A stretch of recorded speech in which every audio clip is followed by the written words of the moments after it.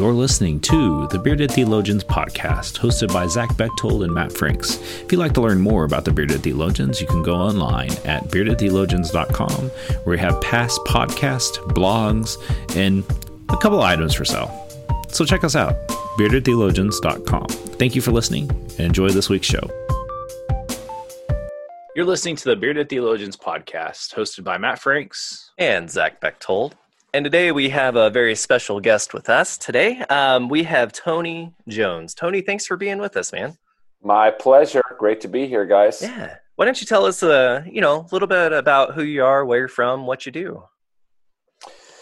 I live in Edina, Minnesota. That's a suburb of Minneapolis. I have a wife and 3 kids. They're all home because of the virus, my college kids. So I'm cooking and doing a lot of dishes. It's crazy. What do I do? I'm a freelancer these days. I've kind of gone in and out of jobs. My story is I grew up here in Minnesota. I went to college out east. I went straight to seminary. I went to Fuller Seminary in California right after college. And then when I got out of there, I worked for 3 years for a youth mission organization called YouthWorks, helped to launch that deal, and lived on the Pine Ridge Indian Reservation. Then I got a job as a pastor at my home church, which is a Congregationalist church. So it's kind of like a UCC church, but it didn't join the UCC during the big mid 20th century mergers when all the denominations were forming. I worked there for 7 years. That's when I started writing books about ministry and prayer and ancient spiritual practices and stuff like that.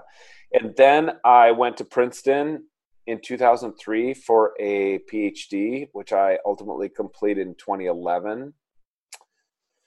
Wrote about the emerging church. That was, of course, those years I was heavily involved in the emerging church movement for we had a pretty good 10-year run, of being church famous. And then that ended.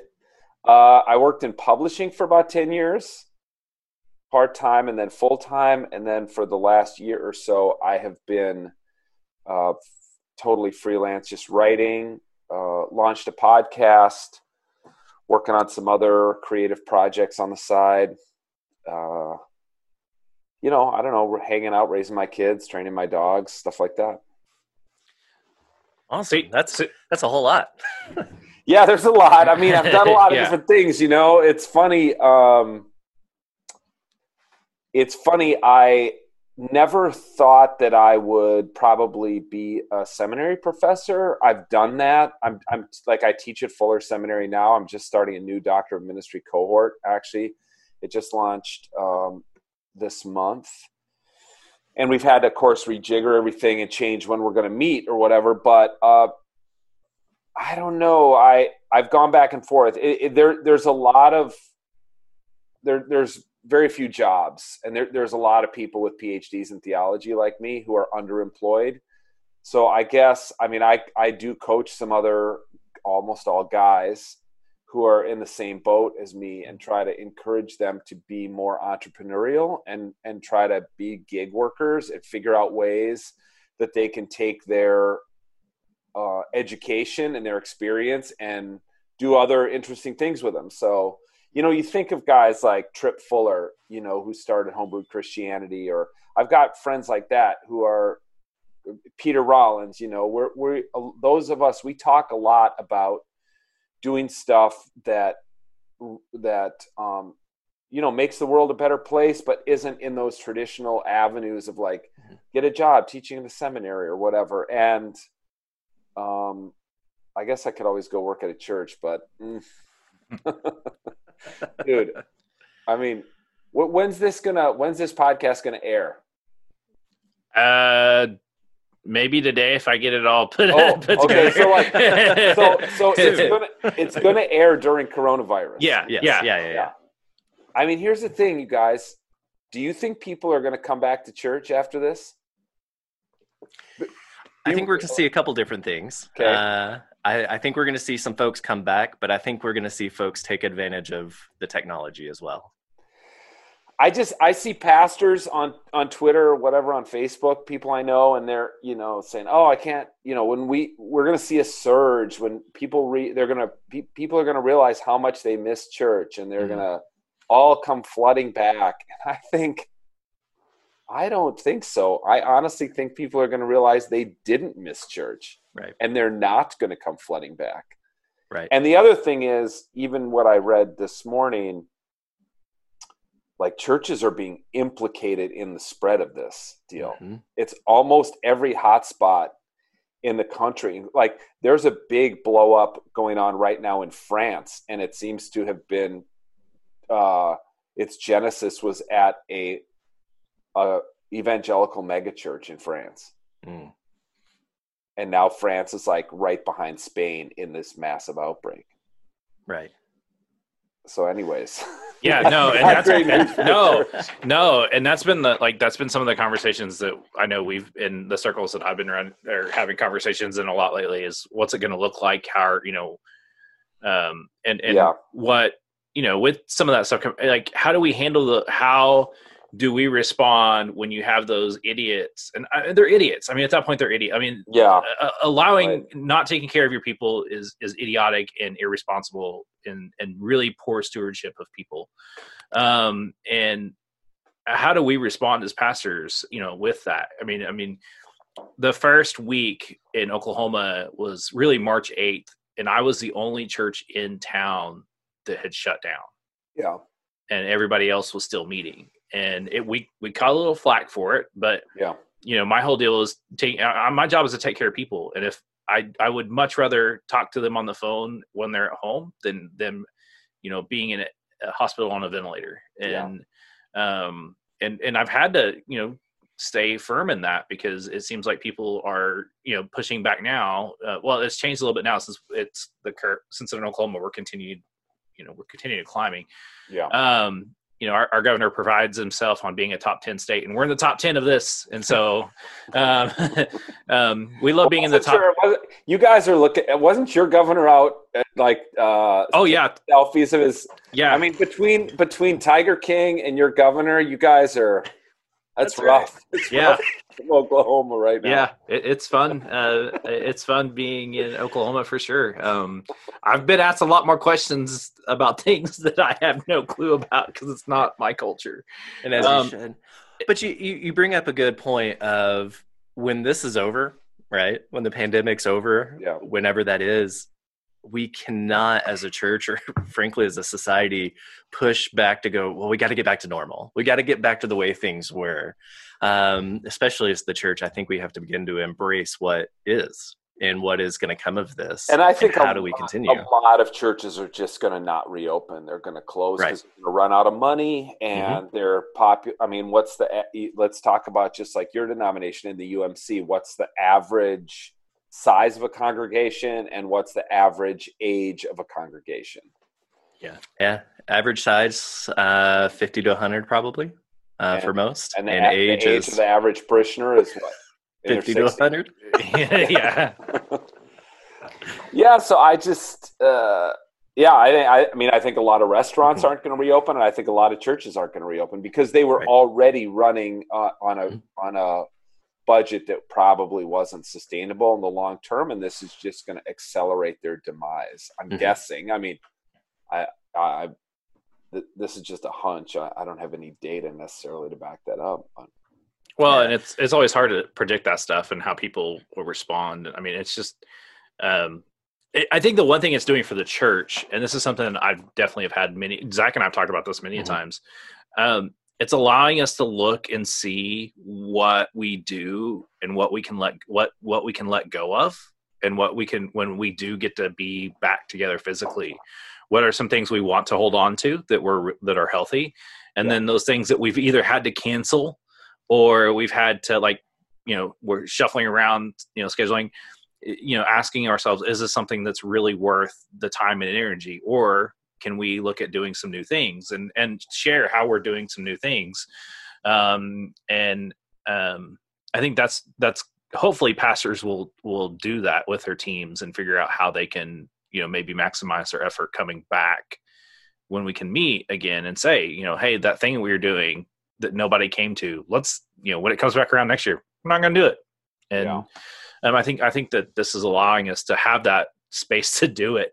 Not necessarily in the way that anybody ever would want to, but I think in a way that will allow some things to be let go of. And some of those, you know, just, I mean, you've been around the church in different ways, and you've seen those holy grails that people lean on, that people spend more energy and time in, and, you know, it's not necessarily worth it as much as other things could be. And well, how about this? I mean, what's like, is the ecclesiological bureaucracy going to rethink things? Because here, when your district superintendent calls you later today, please tell me they're not still moving everybody around in June. They're like, the UMC has got to rethink this itineracy thing during this, right? You'd like to think so. You would like to think so. Come on. Are you kidding me? So I know Zach and I's conference is now moving July, and I mean, that's still doesn't matter.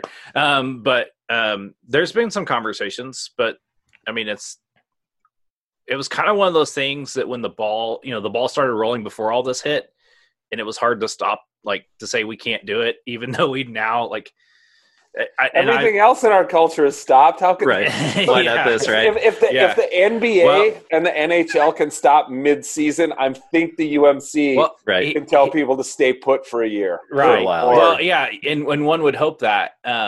But like and I don't know about Zach's conference, but I know in our annual conference we had a mass amount of retirements, and so it's, you know, it's the shuffle game, and you start one, and it's crazy, but. No, and I think there is some of that. I know they're not making as many, but they're making the ones that they have to make because, well, we've had retirements, and when you know, it's kind of hard that's my understanding from having conversations before. I mean, and there are some ways. And one of the things I have to say, though, that's been fun is getting, and I can speak to this a little bit better because Zach's conference was doing this way better than we were. Was the telecommuting is now happening more in Oklahoma than it was before. And that's nice. I mean, I have to admit, I live 3 hours from Oklahoma City and an hour from Tulsa.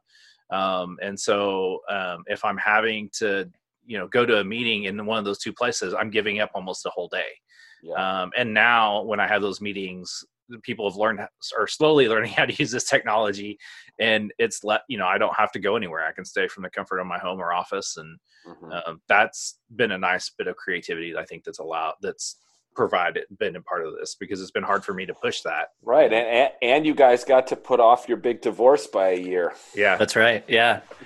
And, you know, honestly, that has relieved more stress than anything else. Is we were ramping up, talking about it, and then now we're not talking about it.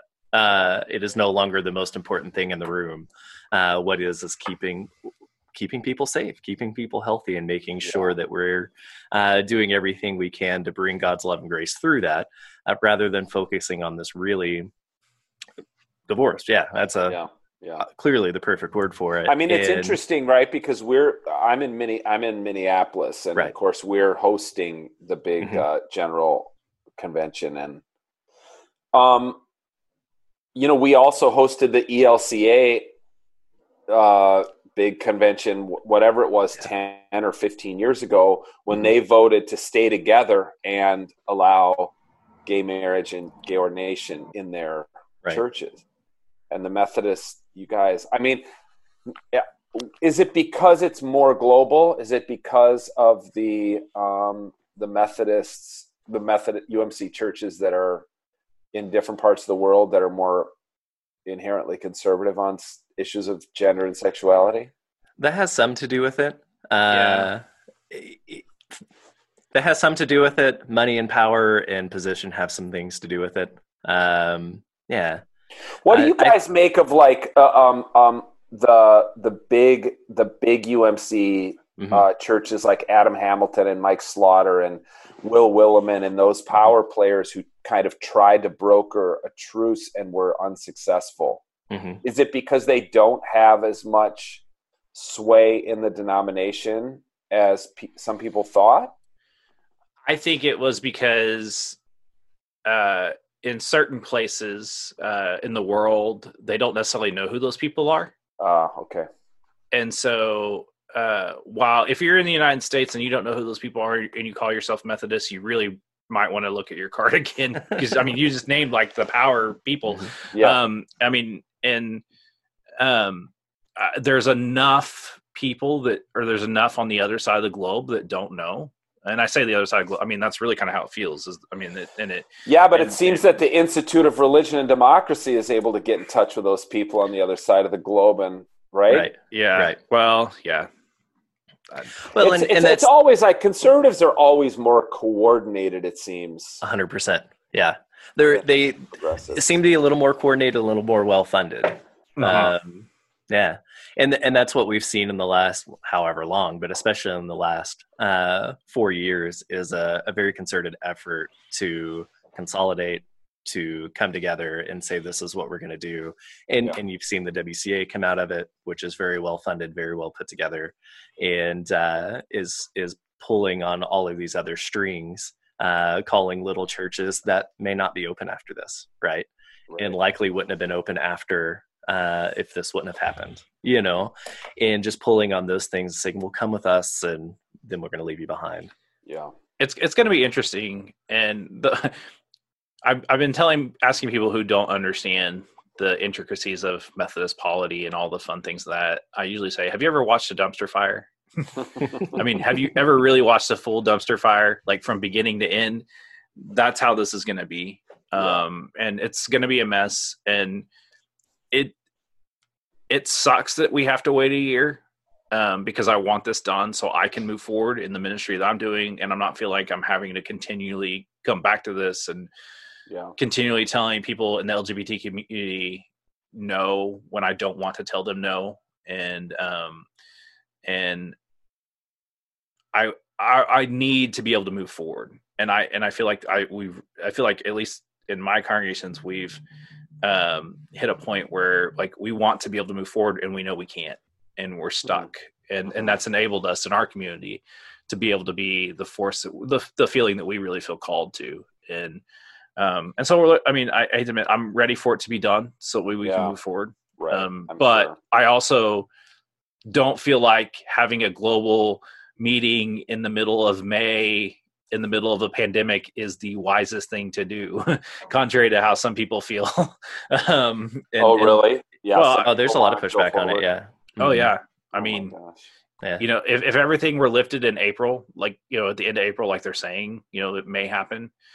There would be people that would push. And even though I know that that's not going to be reality, way, just in the Minneapolis paper today, the mathematical models they're running in the Minnesota Department of Health say that we're going to hit peak between May 15 and June 15. Yeah. Is going to be peak here. I would think Oklahoma would be similar. It's moving from the coast toward the center of the country. Mm-hmm. We were one of the first. And so like we had some of the first cases, at least known. And so we're kind of we're a week behind Seattle is basically how we've been operating in Oklahoma. Okay. Our governor hasn't been, but for the most part, the state has been. Yeah. Yeah. See, and I'm in Montana. And so we're 2, 3, 4 weeks behind all of that. Oh, right. Yeah. Yeah. So it's fascinating. So Tony, you've got this you've got this new podcast out. Mm-hmm. And so talk a little bit about the podcast for us. It's called the Reverend Hunter Podcast. And, it grew out of, I went through a really bad, rough 10 years of my life and lost basically all my credibility in the church world based on going through a bad divorce and then having my ex-wife write a bunch of stuff about me on the internet. And all of it was not true. I ended up being awarded by the court full custody of my 3 kids. She ended up leaving the state and has no contact with 2 of the kids and limited contact with the 3rd. But none of that mattered in the church world. Like, that stuff was about me on the internet, and that was enough to basically end my writing and speaking career in the internet. In the church. because of what people read on the internet, which is like, I get it. I understand that, the church world is a particularly, I'm going to even use the word industry. The church industry is particularly sensitive to that kind of stuff. For good reason, and I understand why. But what it caused me to do was I really needed to figure out a different avenue or a different way to both practice my spirituality and to try to use the gifts that God gave me, which include writing and speaking and communicating. It's what I love to do. And during those really bad years, I found a great deal of comfort and spiritual growth outdoors.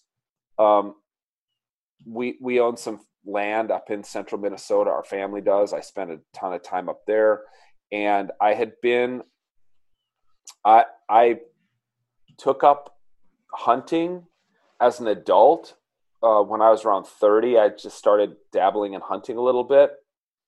And then for like the last 10 years, starting in my 40s, I just turned 52 a couple days ago. And in my 40s, I got really into hunting. It just became the thing that brought me life. And not only in my connection with nature and the wilderness and my dogs that I hunt with and stuff like that, but also when I would go hunting,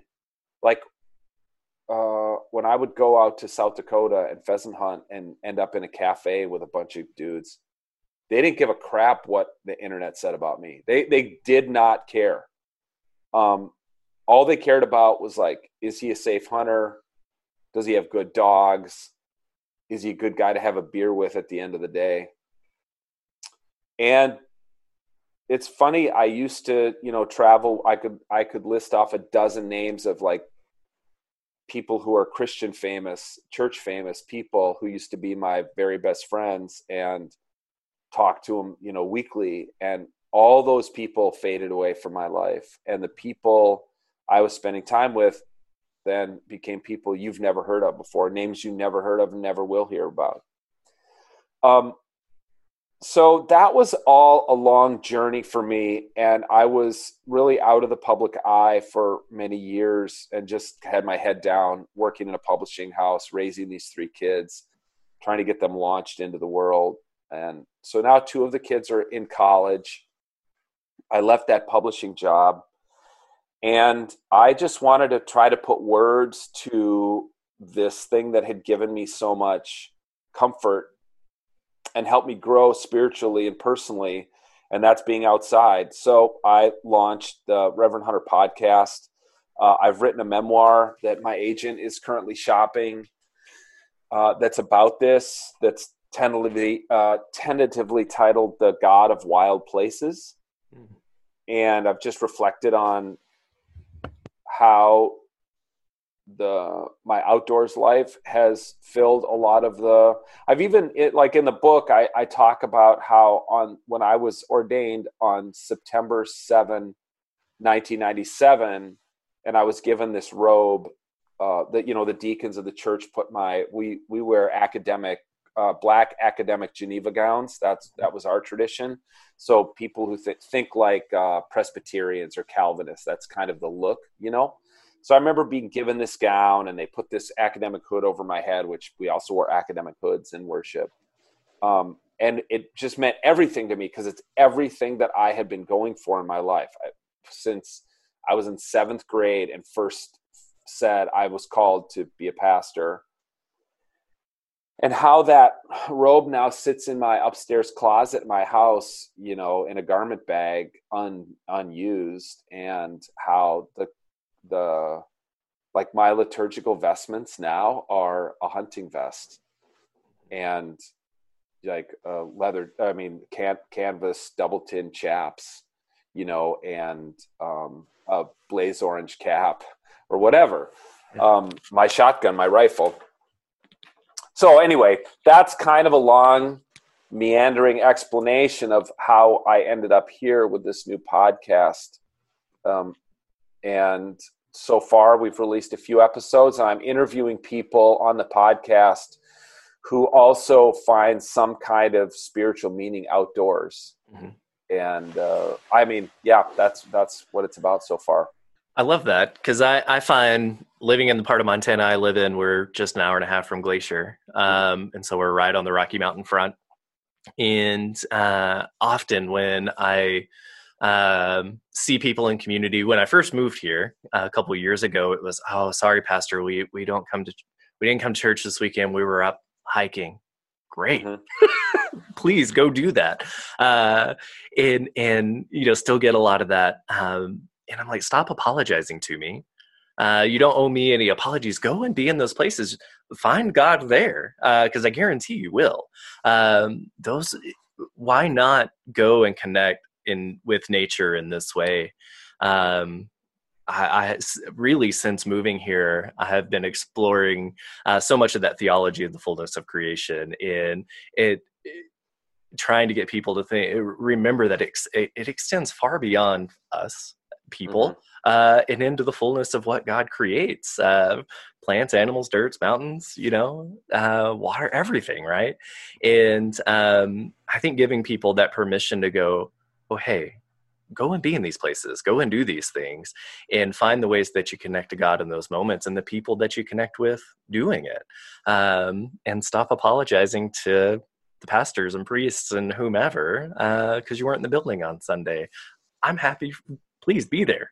Go and be in those present in those places, because that's equally, if not more, important.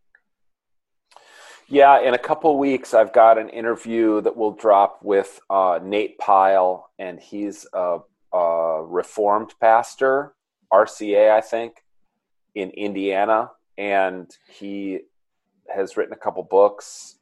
One's called Man Enough, and it's like rethinking masculinity away from the traditional. He's an evangelical guy, but on the more progressive side of evangelical. And he's also a deer and pheasant hunter. And we had this really fascinating conversation talking about how he's an archery hunter, and that takes an extraordinary amount of practice. Like, mm-hmm. He's constant right now, we're 6 months from any open hunting archery season, and he's out there almost every day practicing with his bow. And he talked about the sacramental nature in the interview. He talked about the sacramental nature of bow hunting and the spiritual discipline of practicing with that piece of equipment on a daily basis, which is something that I had not thought of before. It's kind of fascinating stuff, But I've also done a lot of thinking about hunting, for instance, is an inherently violent activity. Like you're you're out to kill an animal. There's bloodshed involved, and I've spent a lot of time thinking about that. And my latest book, the last book I wrote, that was published in 2015, is about the atonement and about how this very violent act stands at the center of an otherwise peaceful religion. Mm-hmm. So anyway, I find a lot of intersections for me with that. And then there's less kind of like overtly spiritual connections, because I think a lot of people of our, you guys are probably younger than me, and then even people younger than you are really interested in where their food comes from. They're interested in more kind of naturally harvested types of meat, stuff like that. I mean, Montana is a mecca for, like, the most popular hunter in America is a guy named Steven Rinella, who's in Montana. His podcast, Meat Eater Podcast, is wildly successful, and he's got a TV show on Netflix. That's right, yeah. And it's all like younger, hipster, bearded dudes who, it's so different from the traditional old school conservative hunting shows. It's about having respect for the game. It's about how you prepare the meat after you harvest it, things like that. So there's kind of an interesting turn happening in the hunting world, and what I didn't hear as I was getting more involved in that world, I did not hear anybody talking about the spirituality of it. And yet when you ask people, I mean, there's some statistic I read on the Pew website about Americans, like 70% of Americans between the ages of 18 and 49 feel a sense of wonder at creation when they're outdoors. Mm-hmm. People above the age of 49 to 70, it's less than half that. So there's something about in this, like the spiritual but not religious category, or the nuns, they still find some kind of spiritual connection outdoors. And, I just want to like catalyze a conversation about that. Yeah. Oh, and I think that's a great thing. I mean, I know I've already recommended your podcast to a couple of people that I know that would connect well with it, because that's who they are. They're hunters, and they've said the things like you just said, and like, hey, you should listen to this. I think this is a good thing. And that's kind of one of the things that we do here. We've got some people that would, fit in that, that's what they're looking for and longing for. And so to be able to connect them with your podcast, I think is a great thing that we can, try to, help do. I mean, and, we wanted to be able to do that. And I think, you definitely hit on some things of wanting to be connected to nature, and that longing for that, for people, in that younger demographic. And I see it time and time again. And I think that's kind of one of those untapped fields that we're not talking about enough, in my opinion. Yeah. I think that's right. It's interesting how little you hear about that in church. I think about how little you hear about being outdoors and stuff like that, when it's so important to so many people. It's just I just think it's where a ton of people really find connection, figure out who they are personally. And the second episode of the podcast is an interview with a guy named Lan Tawney, another Montana guy who is the president of Backcountry Hunters and Anglers, which is the fastest growing conservation group in the country. And he's a guy who, by the way, he turns 45 tomorrow on Friday. And he talks in my podcast and gets a little choked up about his dad died when he was 45. Mm. And he loved his dad and has a super intense relationship with his dad. And he talked about rushing home from college to see his dad, and his dad dying right then, like right after he got home from school. Mm-hmm. And he walked away from the church and walked away from faith, in that traditional theodicy way. You know what I mean? Like, why if there's a God, he wouldn't allow stuff like my dad dying to happen. So I'm out. Mm-hmm. And we had just had a fascinating conversation about that, and about how he finds connection, even though he still has this like nostalgic love of the church he grew up in, and even talked very admiringly about his pastor from growing up, but he just can't see himself going back into the church world. Right. Well, and I think there's probably more of that, right? People who have walked away for whatever reason, but usually losing a loved one early. Why is this? Why would God let this happen? If you look at the current predicament that we're in as the church, how do we begin to connect with, we have to connect with people outside the church now, because we can't gather in it. Right. And so we have an opportunity to do things differently. And not only doing our church services and things like that, but encouraging people to find God wherever they are. In connecting these pieces of folks saying, man, when I go out and I hunt and I see these things, I'm seeing something, right? Yeah. Whether they're going to name it as spiritual, whether they're going to name it whatever, but they're connecting in this way. And so how do we begin to tap into that and say, well, what about this? Mm-hmm. Have you seen it this way? And I love the idea of the liturgical vestments being the bright orange vest and hat. And I mean, there's that. that's the world I live in, right? And I've got people who will go and stand in their tree stands on Sunday morning and make it back into church, or give me a text message afterwards. Hey, sorry, no. That's where you were. It's fine. Just be present in those moments, because you're gonna find God there, and just be open to that, and be willing to quit worrying about me and my feelings as your pastor, and just be present with where you are and how that spiritually fills you up. Isn't that funny? I mean, I remember when I was going to seminary, and then when I was serving as a pastor, there was. I mean, I can see why we inculcated that in people's imaginations, like they have to apologize for not being at church on Sunday. Right. Because we were raised to do ministry, like you need to follow up with people when they don't come to church. You know what I'm saying? You need to figure out why they're not there. And now it's hard to relinquish that. But if they don't come to church, if they're not coming to church on Sunday, if they are choosing instead to take their family on a hike in the mountains, or to go sit a ridgeline and look through their binoculars for an elk that they're trying to hunt,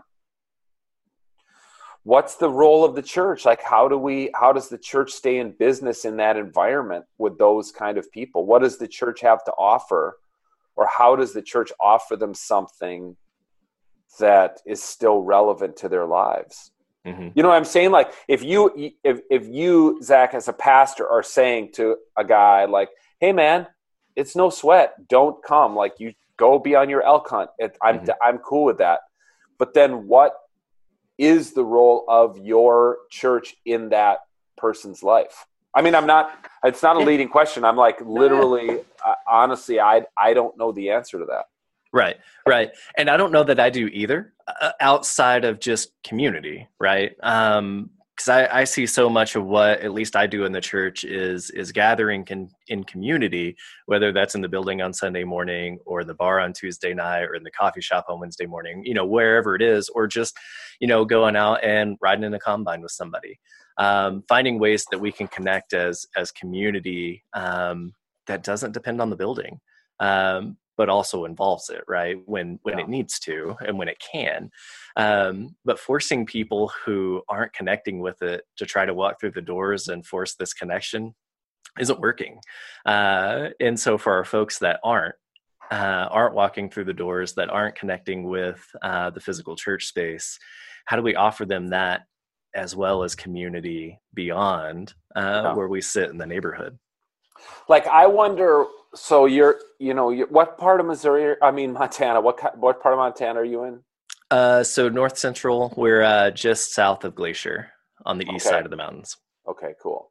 All right. I wonder at a church like yours, what would you be able to offer an outdoorsy person, like a hunter or hiker or something like that, for them to integrate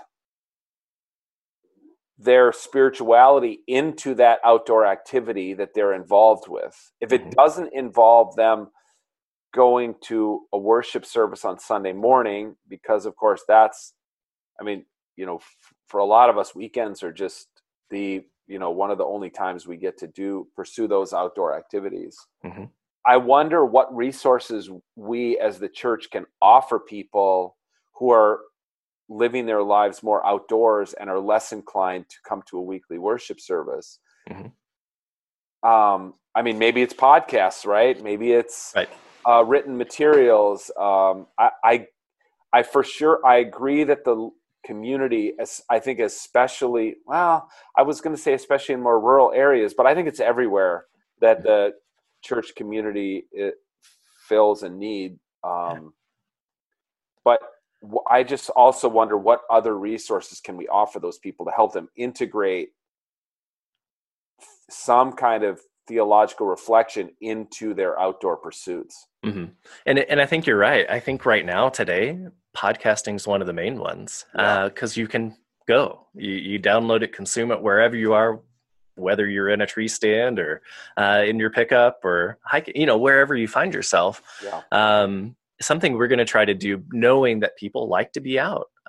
We're going to do some guided hikes with communion and, a little bit of devotional and reflectional about what's around us this summer when we can get back in the mountains. And to my knowledge, that's not something that's been done in my church in its 110-year history. And it's one of those things, like it's here in front of us. It's right here. And so how do we offer that is the exact question, right? What are the things that we're doing that still connects people in, even ever so slightly? Well, that was a question that we've been kicking around here. What are some ways that we can, where I live in Tahlequah, it's the most beautiful part of the state, and so we have lakes, and people hike and kayak and all that stuff, and so how can we engage people that are doing that? And this year, when hunting season was around, one of our hunters came to me and he said, I wasn't at church on Sunday. I said, I know, it's hunting season. I didn't expect you to be at church on Sunday. I expected you to be out hunting because that's what you do. He said, I was, but I also want you to know, I still took the live stream with me and I was listening on my earbuds as I was sitting in my deer stand. Oh, and cool. And so it allowed us to have some legitimacy in the live stream because people were critical of it, and it wasn't at that time, it wasn't really huge. Like we had about 10 to 15 people joining in with us, and those were people that were connected to the church in some way, shape, or form. But what it did for us unknowingly is it set us up for this moment that we were already ready to do church online. And that's, we've had to make a few adjustments, but we've been able to reach out to people who were taking us to, maybe they were going to go kayak that day. And so instead of being at church, they were out kayaking, but yet they still felt connected to their community. And I think that when we can bridge that gap, when the church actually does that thing and actually goes out and, brings community to the community that they're around, it actually is being the church in the best way that it's possible. Yeah, I tell you, I've had some great experiences. I mean, the moniker Reverend Hunter came from when I was just like losing all my gigs and really still wanted to preach and be out there and meeting people. So I posted a thing on my blog. This might have been like 7 years ago or something.